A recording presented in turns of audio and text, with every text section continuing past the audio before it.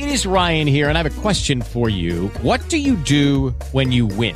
Like, are you a fist pumper, a woohooer, a hand clapper, a high fiver? I kind of like the high five, but if you want to hone in on those winning moves, check out Chumba Casino. At ChumbaCasino.com, choose from hundreds of social casino-style games for your chance to redeem serious cash prizes. There are new game releases weekly, plus free daily bonuses. So don't wait. Start having the most fun ever at ChumbaCasino.com. No purchase necessary. VGW. Void where prohibited by law. See terms and conditions. 18+. Welcome to the World Blog Business Talk Academy. Radio. I jumped the gun there. Hello, and welcome to New Business Paradigms, conscious commentary on business and society. I'm Matt Renner, the Executive Director of the World Business Academy, and I'm here with Ronaldo Brudico, the Academy's President and Founder. The World Business Academy is a nonprofit business think tank and action incubator dedicated to transforming the consciousness of business leaders, business students, and the public at large in order to inspire business to take responsibility for the whole of society. Today is a very important show. We do this show because Ronaldo and I both enjoy talking about politics and economics, but the main reason we do it is every month there's really important news to share with our listeners, but this month takes the cake. There are real issues at hand right now that are threatening the global economy. This is one of the shows that you should consider listening to very closely and potentially sharing with friends and relatives who you think need to have a heads up about what we're looking at. We're staring down the barrel of another economic crisis, and one that isn't being explained by the media. The global economy is at risk of another massive recession, and we're going to discuss both the possible triggers and some ways to avoid falling victim to potential instability. So, Ronaldo, let's start there. What are you seeing right now as potential triggers for another global recession? Matt, thanks for teeing that up because, as you know, I've become extraordinarily concerned about the global financial situation, and it's all hinged on one fact. The concern I have is if the Republicans in the United States gain control of the Senate, I personally believe that would indicate the likelihood of a massive recession, perhaps a depression. Why do I say this since I'm not a Democrat? I say this because it is clear that the pending highway trust bill, which could not get passed when the Republicans didn't control the Senate, is probably dead on arrival when it comes up for renewal in March. And that's going to be huge because it means no infrastructure spending. I think you're looking at the next debt ceiling crisis as a likely target. I think you're looking at the likelihood of an impeachment of President Obama by the House, and even though they won't be able to convict in the Senate, that will have an enormously disruptive influence on the government. So what I'm seeing, really, Matt, is a complete lack of awareness by anybody, and I'm including the financial press in this. I mean, the electorate doesn't understand that it's about to dive off a cliff. The existing what's that? Excuse me, I had a little sneeze there. The existing political leadership doesn't seem to understand what it's about to happen. The financial press is not alerting people to it. So I'm looking at it saying it is entirely likely that if the Republicans take control of the Senate, it is likely that we will have a massive correction. So let me put that in economic terms. A 10 to 20% drop in the stock market and a 10 to 20% drop in the value of U.S. greenbacks. That's what I see as the likely outcome if the Republicans take the Senate. So what we're doing in the Academy Advised fund that we do with First Affirmative is I've already brought all this information to George's attention, and I've asked for an emergency plan to be developed. And some of the components of that plan are, I intend, if the Republicans take control of the Senate, I intend to sell every stock, bond, that I don't own many bonds because I sold those 5-6 months ago, but every investment I have denominated in U.S. dollars, I'm going to sell them, and I'm going to put them into cash and put those cash into Swiss franc. I don't even want to own U.S. dollars at this point. And I'm going to sit like I did in 2008 when I made that same call, and I'm going to sit for 3-6 months and see what happens. If it turns out that they get a hold of their senses and they don't drive the government down, then I'll be more than happy to come back in the market and resume. All I would have lost is the use of my money for 6 months. If I'm right, I could preserve 10 to 20% of my total capital And of course, then I would come in later, buy in at the bottom of the market, and I'd make another 10 or 20% on the way back up, assuming there is a way back up, and that the entire situation doesn't deteriorate into a global depression. Now, right. I'm looking, and this is very important. You got to look at what's going on in other countries too. So right now, Russia is extremely weak financially, but it's not only gotten hit with the sanctions and it's cratering its economy, but the price of Brent oil, the North Sea oil, is below $100 a barrel. It's down about $93, $94 a barrel, I think. At that level, Russia doesn't get enough excess cash to support the welfare state that Putin created that gets him the popularity that he wanted. So he's got to invade savings for a while in order to get that welfare state doesn't collapse on him. So he's going to have to do that because the excess petrodollars won't be there for him. So he's in a weakened condition, and Russia, which has been one of the BRIC growing economies, won't be there to feed the global economy. The other BRIC countries, Brazil is already on the verge of recession, could easily fall into recession, and if anything goes wrong in the U.S., will fall into recession.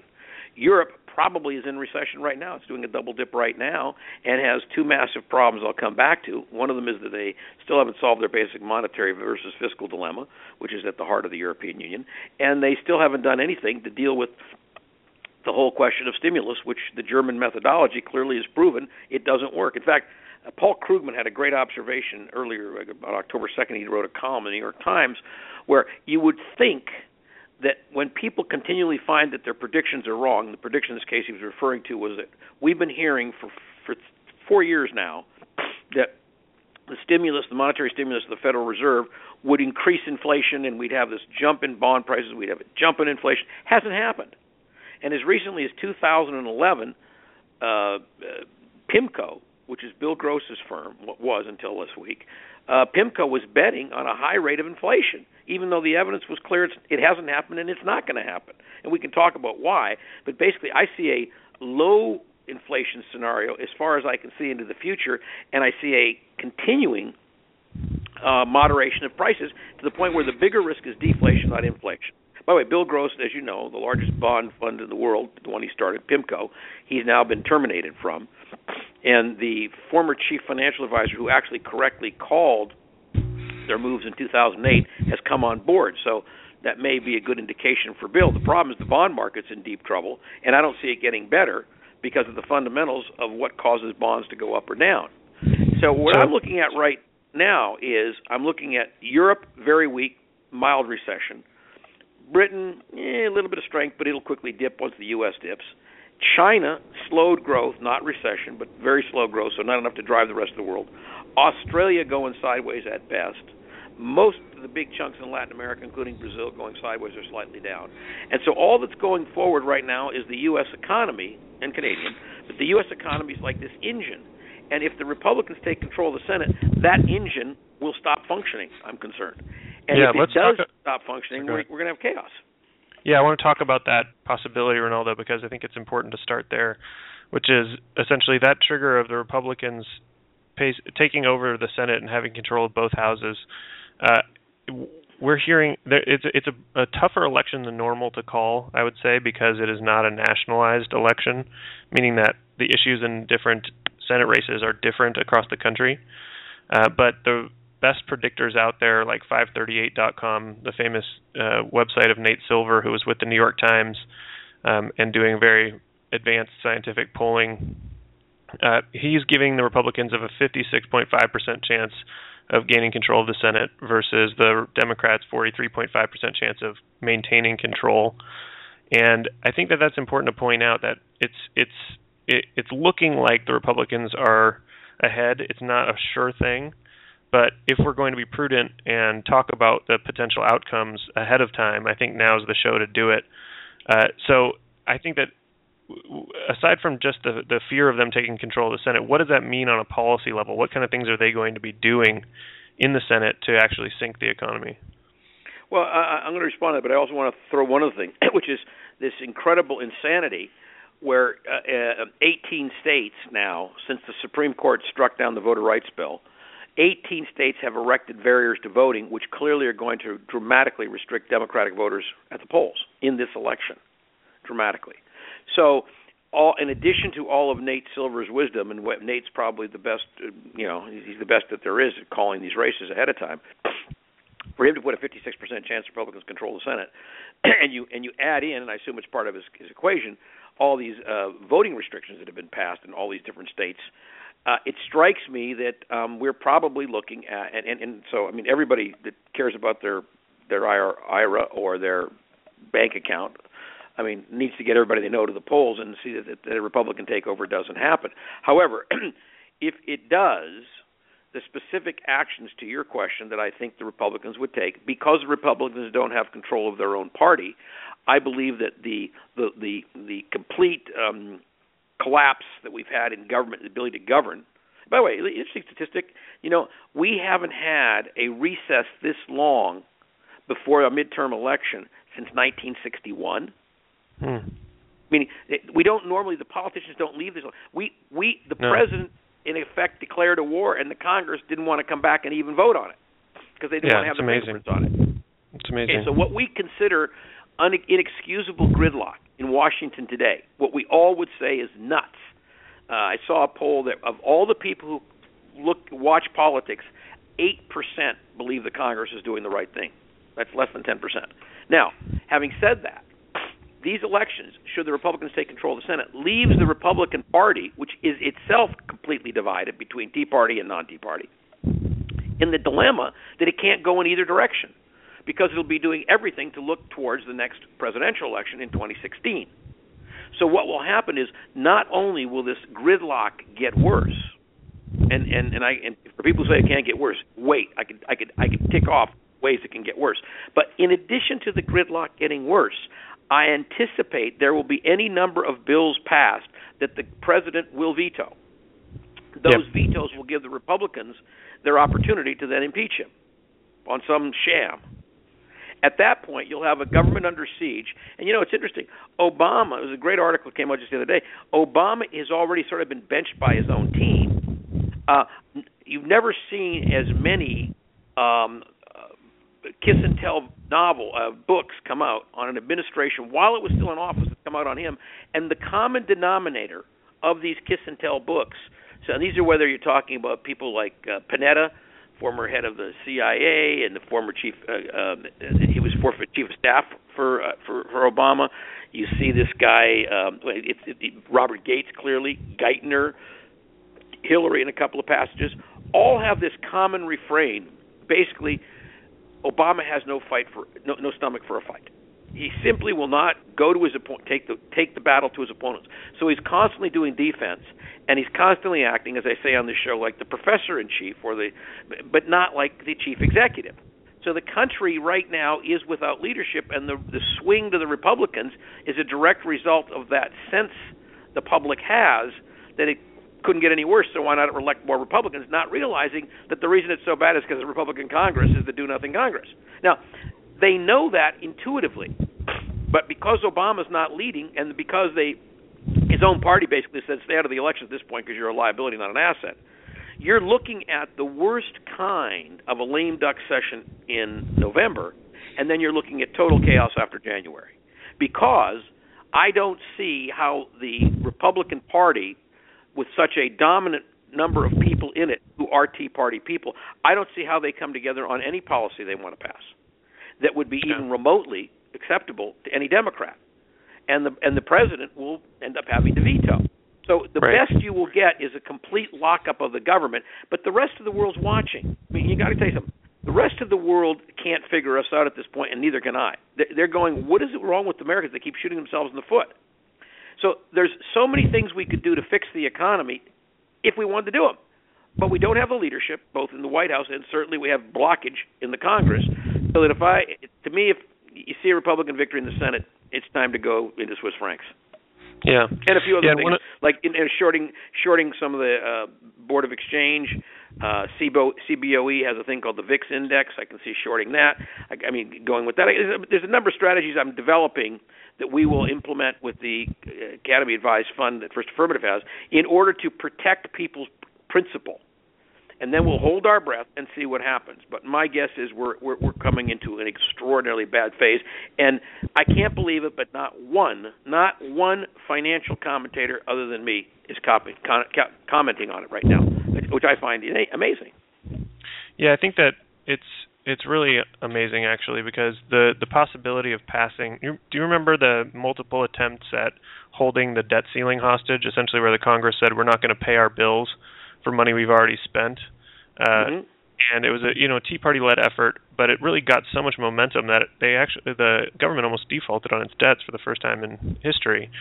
We got down to the wire on that one, and with a Senate led by Mitch McConnell and a House probably going to pick up some seats and continue to be, or at least stay with a strong majority, and will continue to be led by, not really led by anyone, and with a very hard right-wing, burn-it-down type caucus in the Tea Party caucus, we're going to see another hostage situation over the debt ceiling, which it's almost inevitable that that's going to happen as a way to, even if they're just doing it to fire up their base, this is going to be a bill that, if they do pass a debt ceiling increase, it'll be a bill that Obama will feel like he has to sign, but it will come with all kinds of amendments that will make it almost impossible for him to sign it, I'm sure. Well, I don't know. I mean, I don't know which way he's going to go on that one. I'm not sure. The problem we've got is that there's total dysfunction at the federal level. So that's the whole point, you see, is that I can't predict what will happen past this November election. I can predict what will happen. If the Democrats retain the Senate, I can tell you exactly what's going to happen. I feel very comfortable about that. And it's going to be very good, by the way. If the Democrats lose control of the Senate, it's going to be probably all bets are off. And I certainly cannot see a path forward if the Republicans get control of the Senate. So I'm looking at that saying, well, it looks to me like there's a 56% chance it's going to happen. I better start preparing a plan. The way I look at it, this is so much like we're sailing on this big ship, and there's an iceberg dead ahead. And the question is, are we on the ship of state that will veer to the left and avoid the iceberg, or are we on the Titanic? The ship of state means we would be governed finally, so that if the Democrats retain the Senate and the House remains Republican, we would be still gridlocked, but there would be chance for compromises on many different issues, because 2 or 3 things have gotten through already which were not critical to the Tea Party. And I think, by the way, that would also help the traditional Republicans get better control of their own party, which they're trying to do now by resisting primary challenges. So I'm all for the traditional wing of the Republican Party getting control of its party. I don't think that's going to happen in this election. And therefore, I'm nervous that the Tea Party's influence is as great now and will probably be greater after the election, particularly if the Republicans Senate get control of the Senate. It's this black steel curtain I can't see through. And it's so scary, I have to assume that we're the worst and prepare for it. Yeah, so let's talk about the possible implications of that political crisis in detail here on the global economy. You mentioned some of it in the intro here, but I want to go into details about essentially how the U.S. recovery that's been slow but continuous has bolstered the global economy, and what you see as a turnaround, what the implications are. Yeah, and by the way, I saw a statistic that came out yesterday I'm really pleased with, because it's something I've been talking to periodically on the show every 3 or 4 months. You heard a lot about this. The unemployment rate is dropping. It's now down to 5.9%, by the way. And it's amazing. Obama can't even make political capital out of that. We're below 6% ahead of ourselves. I mean, it's like 5.9 is a good number to be at. People forget what it was when Obama took office. Anyway, my point is, and shortly thereafter, my point is this. We gained 240,000 jobs last month. And the August number, which looked like we hadn't gained as much, was revised upward. And one of the conclusions I finally saw in that report was that the so-called underemployment. So there was a theory that the reason why so few people were working relative to the total population, the theory was that people were tired of looking for a job, and when the economy started to rebound, they would re-enter the job force, and therefore it would continue to put upward pressure on the unemployment rate, meaning more people would be claiming unemployment, right? Yep. The exact opposite happen, which is what I would have expected. What the so-called unemployment issue was about, this underemployment issue, is really about the baby boomers, people my age.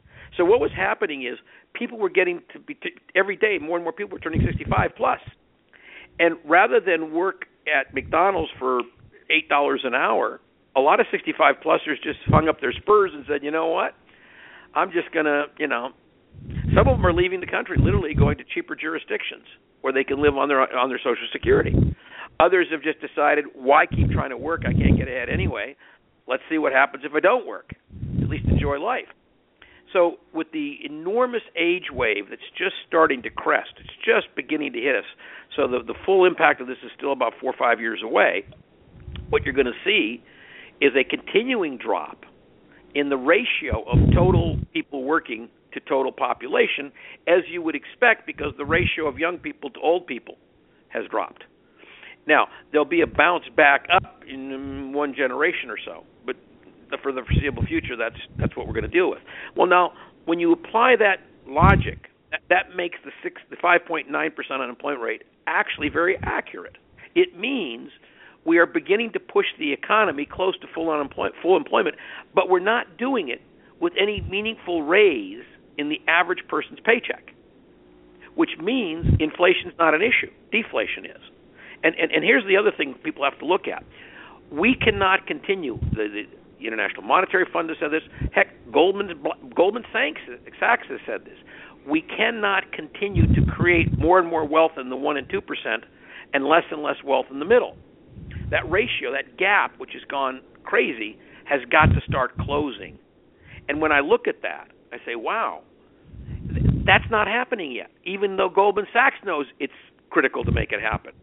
So what I'm seeing, and I'm very nervous about, is Republican take over the Senate, the gap continues to grow, the spending power isn't there, people are on pins and needles all around the world anyway, wondering if we're going to do something crazy again. We do something crazy as a nation. In other words, we elect a Republican Senate, which then locks the entire government up hopelessly for at least 2 years, and probably creates all kinds of interesting ways for the government to really, really hurt the economy. And we're now sitting there going, oh, my God. Well, the rest of the world is going to go, oh, my God, they did it again. They're going to start dropping down. They're going to say the greenback isn't that reliable after all, because you can't trust the Americans not to do something stupid. They apparently have lost their way. And, it's hard for us to see that about ourselves. But if you think about it, it must have been hard for the Romans to see the end of the empire, too. It must have been hard for all the other 75 or 80 prior empires that existed on the planet to see the fact that their empire was ending. Now, does our empire have to end? In other words, do we have to end this period of prosperity brought on by American economy? No, we've got all the tools at our disposal to be able to create a 4.5% to 5.5% GDP growth here in the U.S. and pull the entire economy of the world with us. We can do that. I'd be delighted to talk about all the ways we can do it. The trouble is that's not what we're doing. What we're doing is we're playing very, very crass political games. We have unlimited amounts of cash coming into the political system, buying elections, basically, for very, very wealthy interests, like the Koch brothers, who don't care about the middle class, who don't realize that what they're doing is going to undercut their own businesses, because the American economy, when it craters again, which it will, that economy is going to be unable to sustain the profits that have been created in the last 3 or 4 years since the recession happened. Well, the recession started to slow down about 2011, and corporate profits started going up about then. So we've had 3 good years, and they forgot what it was like in 2008, 2009, 2010. And that's where we're going to go if we are lucky. This time not brought on by a housing boom, this time brought on by the fact that the U.S. government goes catatonic with the House and the Senate Republican and the weak leadership of the Obama administration. Yeah. And you've actually raised fears about a potential deflationary spiral as a result. Can you talk about that a little bit and what deflation means? Yeah, well, look at Japan. They've been going through it for more than 20 years. Europe is facing a real possibility of deflation. What it means is that let's say you're sitting in a chair right now, mm-hmm. and let's say I said to you, hey, Matt, in a year that chair is going to be cheaper than it is if you buy it today. What will you do? I'd wait. You'd wait. You'd say, well, I've got a chair already. I can make it last another year. I'll wait till the price comes down. Right. So inflation is when expectations turn towards decreasing prices as a likelihood, and therefore spending decreases, which therefore makes it a self-fulfilling prophecy, because with spending decreases, production decreases. As production decreases, people fight harder for sales. As they fight harder for sales, they lower prices, and the deflationary spiral gets going. And again, Paul Krugman wrote eloquently on the liquidity trap that creates this. If you go look him up on the web, it's the column he did October 2nd. It's excellent. It's absolutely accurate. He's absolutely right. Well, that deflationary spiral is very hard to break, because your expectation then gets set. Why would you buy something if hanging on to your money is going to make it worth more in 2 years? And as I say, Japan has had this going on now for over 20 years. In fact, the worst situation is when you have deflation and lowered economic activity. We call that stagflation. And if you notice, that's what we had in the 70s, which caused the eruption in runaway inflation to break out of it. How we broke out of it in the 70s is an interesting comment all by itself. But the bottom line is, we are now in a low inflation environment. Wages are being held back. You've got some very positive things in that 5 states are considering direct raises of the minimum wage, apart from the federal government unable to do so. If those pass in all 5 states, it'll be great for the economy. It'll be so good for the economy, because it'll infuse a whole lot of money that can be spent. Right now, you have corporate liquidity at an all-time high, meaning more companies, and both based in the U.S. and multinationals, sitting on more cash than they've ever had in their lifetimes and not willing to invest it. That's the beginning of stagflation. When the consumer, who's been hard-pressed to have enough money to spend, when the consumer believes that they can't get as much for their dollar today as they can tomorrow, and they slow spending further, or because of political chaos, which erupts after the November election, either of those occur, you then have both sides of the equation, consumer spending and corporate liquidity, sitting on the sidelines, and that leads to stagflation. And then another piece of the puzzle that you mentioned while we were getting ready for the show is the current situation with oil prices and how that has global implications. Can you talk a little bit about the West Texas Intermediate crude and the Brent crude index? So there's 2 prices for oil in the world. One's called West Texas Intermediate, which is the price of a barrel of oil delivered to a terminal in Texas, which is ostensibly where West Texas is measured, and the Brent oil, which is basically measured by oil coming from the North Sea. Now, in the case of Brent oil's been up, as high as 122 at one point, and it's back down now to under $100. I think I saw it drop as low as, I saw it go below $98 recently. I'm not sure where it landed. West Texas is down around 93. And I've spoken many times on this program about the fact that the spread between Brent and West Texas was too big, and that the Brent price would start to come down and more closely approximate West Texas. Why is that so? Because West Texas oil plus the cost of shipping to get it to the Atlantic is really the cost of Brent oil. In other words, you can't for very long keep a higher price for oil in the North Atlantic if I can get it from Texas and ship it by boat over to the North Atlantic and undercut the North Atlantic price. So the North Atlantic price, which is the Brent price, comes down. Well, it's starting to come down to a normal range. In the process, it's being handicapped because West Texas Intermediate crude continues to drop in price for 2 reasons. Number one, the U.S. is about to become the largest oil producer in the world. It's quite amazing, actually, because of all the fracking. So what that's doing is putting downward pressure on the price of oil because of the supply. Now, I've spoken to some very intelligent people, including an attorney, or I was in communication with an attorney here in Santa Barbara, who's a very smart guy, and he mistakenly believes that the reason that we are not pumping oil out of the Middle East is because of all the fracking. Well, it turns out the real reason we stopped pumping before the fracking kicked in from the Middle East, and why we were on a trajectory, as you know from reading our book, Freedom from Middle East Oil, which predicted how to do that, in that book 8.5 years ago, we predicted that if you raise the CAFE fuel standards, it would give us the ability to eliminate all imports of Middle Eastern oil, which it has done. So every year, the amount of fuel that an American burns in their vehicle on average per mile is going down. So to give you an example, if you on an apples to apples basis, where the same miles get driven in say 2014 as were driven in 2010, there's been about a 6 or 7% improvement in the efficiency of the fleet. That's enormous. That's almost like it's close to 1% a year. So that's just it's in fact it's a little over 1% a year. Now that improvement is a direct result of the fact that the response of Detroit to supply vehicles, even forget about hybrids and the Prius, the Volt, which is just an electric car with an electric motor with a little bit of a little gas assist engine in it.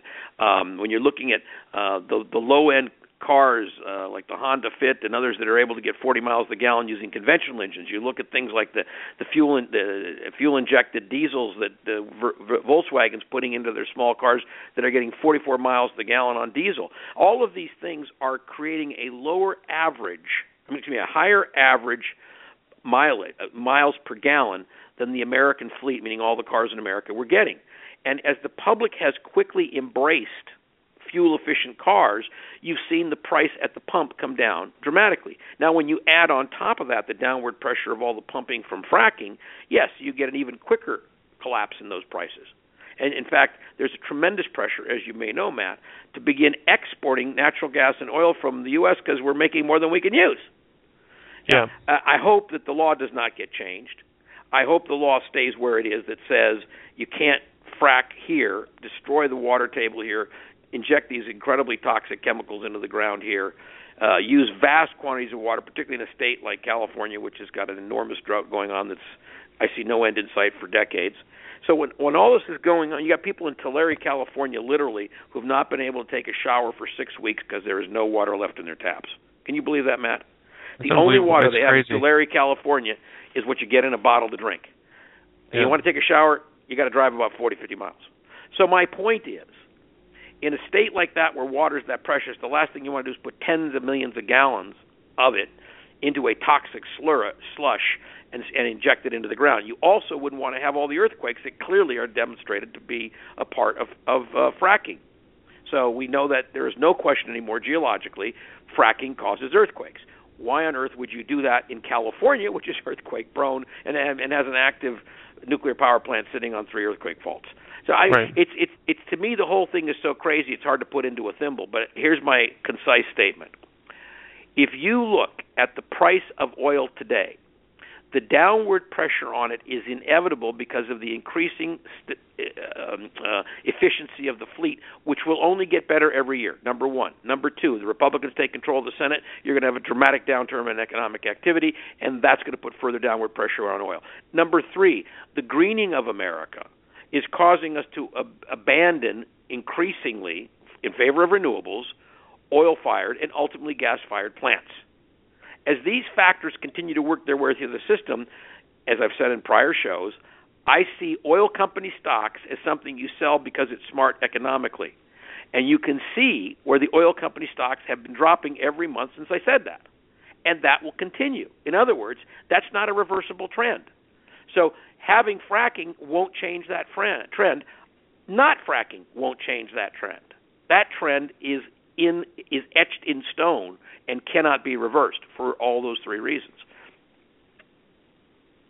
And so the result, of course, is Russia and Saudi Arabia won't have enough excess cash to support their states.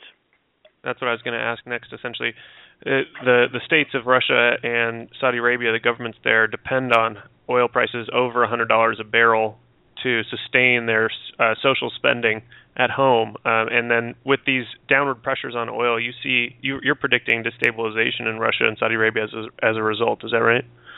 Well, yeah, I mean, well, let's take Russia first. Russia, because, number one, they've already got the economy's getting whacked bad by those sanctions, and it'll get hurt worse over the insanity of the Ukraine situation.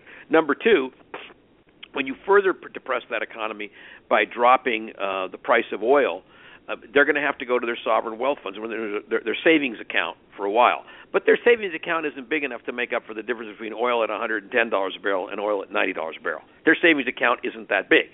So Russia is going to be the first country you're going to see where the economic impacts of the price of the oil drop are going to be very severe. And again, because it's leveraged impact due to the sanctions from Ukraine. Number two, the Saudis have a massive amount of wealth and savings, so they're going to be able to readjust for a much longer period of time than the Russians. Same with the Kuwaitis. UAE, I think, can adapt better. It'll be interesting to see what Dubai does. But those countries are all capable of adapting over a longer period of time because they have greater sovereign wealth fortunes as their savings accounts. However, in the case of Saudi Arabia particularly, where the social spending, the welfare state is so high, I'm not sure that the pressure to slow the spending won't begin to be felt by the Saudi monarchy within a year. And if the Saudi monarchy starts to slow its spending on its welfare state within a year, you have the very real possibility of civil unrest. The reason Russia, Israel, Kuwait, UAE, I notice I said Israel on that list, have all come together to fight ISIS is because the Saudi monarchy understands that once ISIS succeeds in its current form in Iraq and Syria, the next targets are going to be to the north in Saudi Arabia. In fact, they'll go to Saudi Arabia and take it on before they'll take on Israel. Israel will be the last one to go because they will want to get their caliphate to grow and contain all those Sunnis that are up there. Now, I think that we could bring ISIS to an end, and I've talked about this before in terms of the multi-state solution, and I was delighted that the Prime Minister of Israel, with whom I very seldom agree, Benjamin Netanyahu, wisely said on a morning show with Fareed Zakaria this Sunday, Netanyahu basically said it's amazing how we and the Sunni countries have come together to form an alliance, which he would not have thought possible, because it's about a bigger threat than the Palestinian-Israeli threat. ISIS is a bigger threat than that. I would argue climate change is a bigger threat than that, and I would argue that a multi-state solution, meaning one where the Sunnis could see themselves as on the same side as the Israelis, providing for climate remediation work, the formation, as I've talked about, and I've got an article coming out on this fairly soon, on forming a development bank in the Middle East. The pressure to form that development bank is going to come from decreasing oil prices, increasing costs of climate change, and the fact that the Sunnis in the monarchies of the north, of the Arabian Peninsula, will see they have more in common working with Israel than they do in the common two enemies of ISIS and, of course, the major common enemy, Iran. So the Shiites in Iran and the southern part of Iraq are the threat that the northern Sunni monarchies are most concerned about, together with, of course, this ISIS. Yeah, I think that's very interesting, and we're seeing the alliances shift there. That's another big question mark in my mind, essentially, about where the Middle East is headed, and if this situation in Syria continues to spread, and what the essentially the implications are. It's a very day-to-day situation right now, but I hope you're right about the possibility of cooperation as a result. Another outlier or another factor that we're looking at, Ronaldo, is the Ebola situation. Can you talk about that and how that could affect the global economy? Yeah, well, first of all, it's already affecting it. I mean, take a look at airline stocks today. I believe that it's only a matter of time when airlines say, we're not going to fly a passenger who has been in West Africa and those three countries, which are Sierra Leone, Liberia, and Ivory Coast. I think Nigeria's got the Ebola thing under control. It looks like the new cases there. So I think Nigeria is actually going to be okay for the time being. Although, of course, it'll get worse as the outbreak gets far worse in the three countries I just mentioned, Liberia, Sierra Leone, and Ivory Coast. But the question here, the question that I'm really concerned about is, when you're talking about 1 million people being infected by the end of January next year, and you're talking about half to two-thirds of those people dying or more, you're talking about such a massive health crisis that the International Monetary Fund just yesterday predicted a $32 billion cost in those countries in West Africa. Now, those countries haven't got $32 billion to lose. So what's going to happen is, I think this plague of Ebola is going to overrun those three countries. I think you're going to see 1 million people sick before you see it get better. I hope I'm wrong, and I'm delighted that it's forcing the U.S. military to take a stand to try and build field hospitals, get workers in there, et cetera. Ebola can be contained if it's really carefully handled. The problem is if you don't handle it, the transmission is so easy from bodily fluids that the speed with which it's spreading is geometric. So I'm looking at the $32 billion that the IMF announced yesterday as the cost of this thing is ridiculously low, because that doesn't allow for the fact that if airlines stop carrying people out of those countries, which I think they should do, frankly, because you're going to have to quarantine those countries off, literally. Because if you don't, you're not going to stop Ebola coming over the world.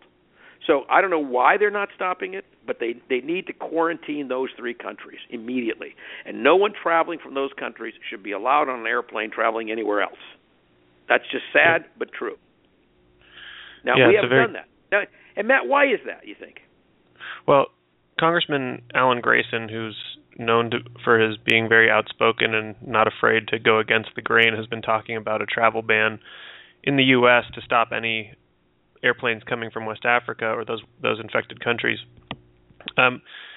What I'm hearing from some experts in the media, although I haven't heard a really great explanation of why that could potentially be bad, is that it then makes it harder to get aid workers in and out of the country. I don't see. I feel like that's a situation that could be dealt with, but that's essentially the logic apparently right now. I think there's also an element of that's specious, Matt. Look, when we want to get someone who's infected with Ebola out of the country, we send a private jet. Right. Absolutely. We want to get aid workers in or out, we can put them on military jets. That's silly. No, I don't think any civilian airliner has any business going in and out of those three countries, from any country, candidly. Yeah. And the idea of taking the temperature of somebody... Yeah, go ahead. Taking a temperature when it's a 21-day incubation, it doesn't no sense. Yeah. Yeah, it's very strange. I'm not sure why they're waiting, but it hasn't been explained well from what I've seen, and it might just be fear and the kind of playing it safe that essentially leads to these kind of outbreaks, frankly. But I'll continue to monitor that and see what if Grayson gets any traction. You know, it's tragic, Matt. That guy Duncan died today. The guy who came to Dallas, who tested clean before he got on the plane in Liberia by temperature, tested clean when he got on the plane in Brussels, and then flew to the U.S. Now, he had the good sense to go to the emergency room, and if they'd have taken him the first time he went, the potential risk to us would have been a lot less. What makes us think the next person's going to have common sense? Well, how do we? For all we know, that person's going to die in their bedroom. So we really cannot afford to not quarantine. I mean, if this were happening in a block down the street, I can assure you the medical authorities in Santa Barbara would quarantine that block. Well, it just so happens it's a bigger block, but it's got to be quarantined. And I know it's going to create economic hardship for the people there, but frankly, helping them survive is a better problem, is a better outcome. And what we need to do is quarantine them, treat this like a massive natural disaster, fly in food and supplies from all over the world, just like we did for Haiti, just like we did for Hurricane Haiyan. Get aid workers in there from all over the world who are capable of protecting themselves and understand the protocol for how to handle Ebola patients safely, and just convert this whole thing into a massive international medical problem, because that's what it is. And the implications economically to the U.S. are far worse than the $32 billion of the IMF, because look at the impact on airlines, hotels in Africa, look at the impact on international commerce. It goes on and on. So I think if we don't choose to get under control sooner, $32 billion will look like a good number, not a bad one. Yeah, and your point about Nigeria is very important. I mean, that country is one of the most important in all of Africa in terms of commerce, and its population in Lagos is 21 million, which is just a massive metropolis. It's almost unimaginably large. The fact that they got it under control there is very hopeful that with good health practices, this can be contained. So the sooner we actually activate the international health community, the better. I mean, this has been going on for almost a year now, and it's just now getting global attention because Westerners got sick. I really, it's tragic, frankly, how badly this was handled, and it gives us, it gives me pause and makes me think that we really need to continue to invest in health programs around the world as a Western. Developed countries need to increase health aid in a real sincere way. Yeah, I think that the developed countries have to look at what they do with their money, and it's time to stop spending so much on bullets and spend more of it on public health and public well-being and clean water, for sure. But just here's an interesting thing. I mean, many people don't know this. Okay, Sierra Leone, so dead in the bullseye of the Ebola crisis. The leadership there has had trapped on a dock since August 10th an entire container full of hazmat suits and supplies that were shipped free of charge from the United States, and they won't open the container and use it because nobody paid the $6,000 import tax. Wow. Now, the highest levels of government, right to the spokesperson for the president of that country, have been asked point blank, why aren't you unloading that container? And by the way, the container did not belong to Direct Relief. I'm very proud of an organization based here in Santa Barbara called Direct Relief, which got a great plug and deserved to from Chelsea Clinton last week, because Direct Relief, together with the Clinton Initiative, was able to get an entire 747-sized aircraft full of supplies to Liberia and have it unloaded on the ground safely and returned the same day. So these are not supplies from Direct Relief. Money that you donate to Direct Relief is not ending up on a dock unused. In fact, all the Direct Relief supplies are going instantly into use. So they're doing a brilliant job. Without a doubt, the leading public health support system in the world right now is Direct Relief. I could talk about it for hours, but it's an example of a citizens initiative that knows no boundaries and is doing phenomenal things with Hurricane Haiyan. Now with this, I mean, it's amazing what they get done, including this Ebola help. But the point I wanted to make is in Sierra Leone, corrupt administration is keeping those supplies on a dock boarded up. If you recall, the head of the United Nations, before Ban Ki-moon came in, basically said that the biggest problem in Africa is bad leadership, corruption at the top. And what we're seeing is in Sierra Leone, that's true. Liberia, I think, was trying to get its corruption under control, but was a very corrupt country when this whole Ebola thing started. So what we're seeing is a breakdown that occurs in a nation, if you will, when it has poor governmental structures and a massive external challenge. Nigeria, as you noted, is actually the most populous nation in Africa, the source of tremendous wealth. I predicted in this show last month, and I'm going to continue saying this, Nigeria is in deep, deep hot water. Nigeria has got too much corruption at the top. If it dodged, and I hope it did dodge the bullet here with Ebola, it won't dodge the next one or the one after it. Nigeria, until it changes its government and gets a government of the people, by the people, and for the people, is in deep, deep, permanent trouble. And I think even Shell Oil knows that, because they put on the chopping block a whole bunch of their Shell assets over there. Now, I say that because when you look at the implications of the U.S. government becoming as comical as any banana republic you can think of, it is no wonder I'm making the prediction I am about what will happen with the Republican take over the Senate. There is a consequence to that kind of perfidy. So, Ronaldo, I want to pause there and give our listeners a quick note. The World Business Academy is a 501c3 nonprofit organization. Our work relies on people like you, the listeners of the show, to join in and help support it. We have a $25 a month associate membership level that I'd like to encourage you all to sign up for, where you can go to our website at worldbusiness.org and click on Become a Member on the right side of the page. Your support is essential to helping us continue to keep fighting for the safe future for our families and our civilization. And with that, Ronaldo, I want to move on to an important part of our show, the lightning round, where we usually talk about specific asset classes and things our listeners can do with their money to avoid pitfalls and invest in Sunrise Industries. What do you want to talk about in today's lightning round? Well, here's a real quick observation. I think I'll touch a little bit on gold in a second, but Matt, I think talking about asset classes in October, when I'm saying the entire U.S. economy could be shot in both feet by mid-November, a month away, to me that's like rearranging deck chairs on the Titanic. I mean, when you hit an iceberg, it's too late to rearrange the deck chairs. It's time to get to a lifeboat. And so I'm very concerned. I'm so concerned that it's impossible for me to invest in any asset class today because I'd just be selling it within 30 days anyway if the Republicans take control of the Senate.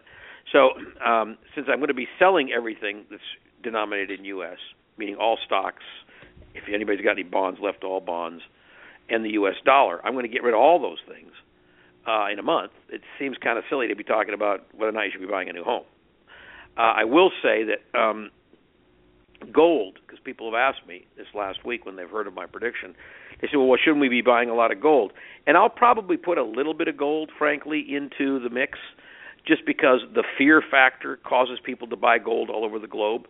And as we go from a recession into a deeper, from where we are to a deep recession, the price of gold will probably rise a little. But I think in a deflationary, gold is a hedge against risk and inflation. So when you've got deflation and risk, it sort of balances each other out, and the stampede to gold won't be as great. Now, it still might be great because of the psychological impact of gold. So that's why I'll be putting some gold into the fund. But I'm nervous that gold is not going to be the hedge on this round that it would be normally. I think Swiss francs is a better hedge. Got it. So essentially, by the way, if anybody wants to ask me why Swiss francs, I'd love to answer that question if they want to call in or send us an email. Be happy to talk about why Swiss francs as opposed to every other currency in the world, including Chinese. Yeah. Well, I think that's a good question, and we will hopefully hear from our audience about that. Ronaldo, one thing, if people do want to write into us about that or any other issue, our email is info, I-N-F-O, @worldbusiness.org. We've been getting a lot of email inquiries about the fund at First Affirmative that you've mentioned a couple times, and if other people are interested in potentially putting some of your money with that fund that the Academy advises, gives advice to, and they follow the advice we give on this show, then please do send us an email. Again, that's info @worldbusiness.org. Ronaldo, I think today's show is significant in that we are basically saying hold everything and see what happens in November. Are there any other thoughts you want to leave us with here in the last minutes? Well, yeah, I mean, just yesterday, the International Monetary Fund raised the question as to whether or not the Eurozone banks are fundamentally unsound. Now, I'm not going to go into all the reasons why they said that, but in their twice-yearly Global Financial Stability Report, they basically talked about the banks in the single currency area are in deep conceivable trouble. That's what causes me to think that the U.S. screw-up in the November elections would catalyze a bigger global recession. In other words, if everything was strong and pushing away and Europe was hardy and healthy and Latin America was hardy and healthy and China was going crazy and Russia was doing fine and India was doing great. Oh, India's one bright spot on the whole horizon, by the way. But if all those things were going strong, then the U.S. being goofy and electing a Republican Senate might hurt the economy in the U.S. badly, but it wouldn't necessarily trigger a global recession or depression. The problem is everything is so unstable right now and so uncertain and so weak that when you throw a hand grenade in the middle of a weak system, it just collapses, it shatters. So I'm concerned that the global financial system being not strong at the moment and being way too top heavy in favor of the top 1 or 2% and the global elites, that to me is causing the risk that the U.S. elections could trigger this massive global recession, which could become a depression. But it will be a massive, deep, deep recession. I'm hoping no worse than 2008, but that's an optimistic belief. I think it could be that bad or worse. Probably will be. Wow. Okay, well, on that note, Ronaldo, thank you for your time and for joining us, and to our audience, thank you for joining us. Please do come to our website at worldbusiness.org, and if you would like to get in touch with us, it's info@worldbusiness.org to connect with us in between shows. Tune in next month for the next episode of New Business Paradigms, and until then, thank you for listening, and please do share this link with your family and friends. Thanks, Ronaldo. Thank you, Matt. Thank you, everyone, for listening. Bye now.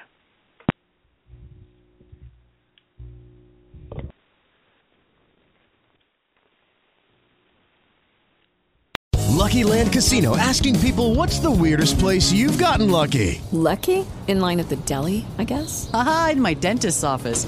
More than once, actually. Do I have to say? Yes, you do. In the car before my kids' PTA meeting. Really? Yes. Excuse me, what's the weirdest place you've gotten lucky? I never win and tell. Well, there you have it. You can get lucky anywhere, playing at LuckyLandSlots.com. Play for free right now. Are you feeling lucky? No purchase necessary. Void where prohibited by law. 18+. Terms and conditions apply. See website for details.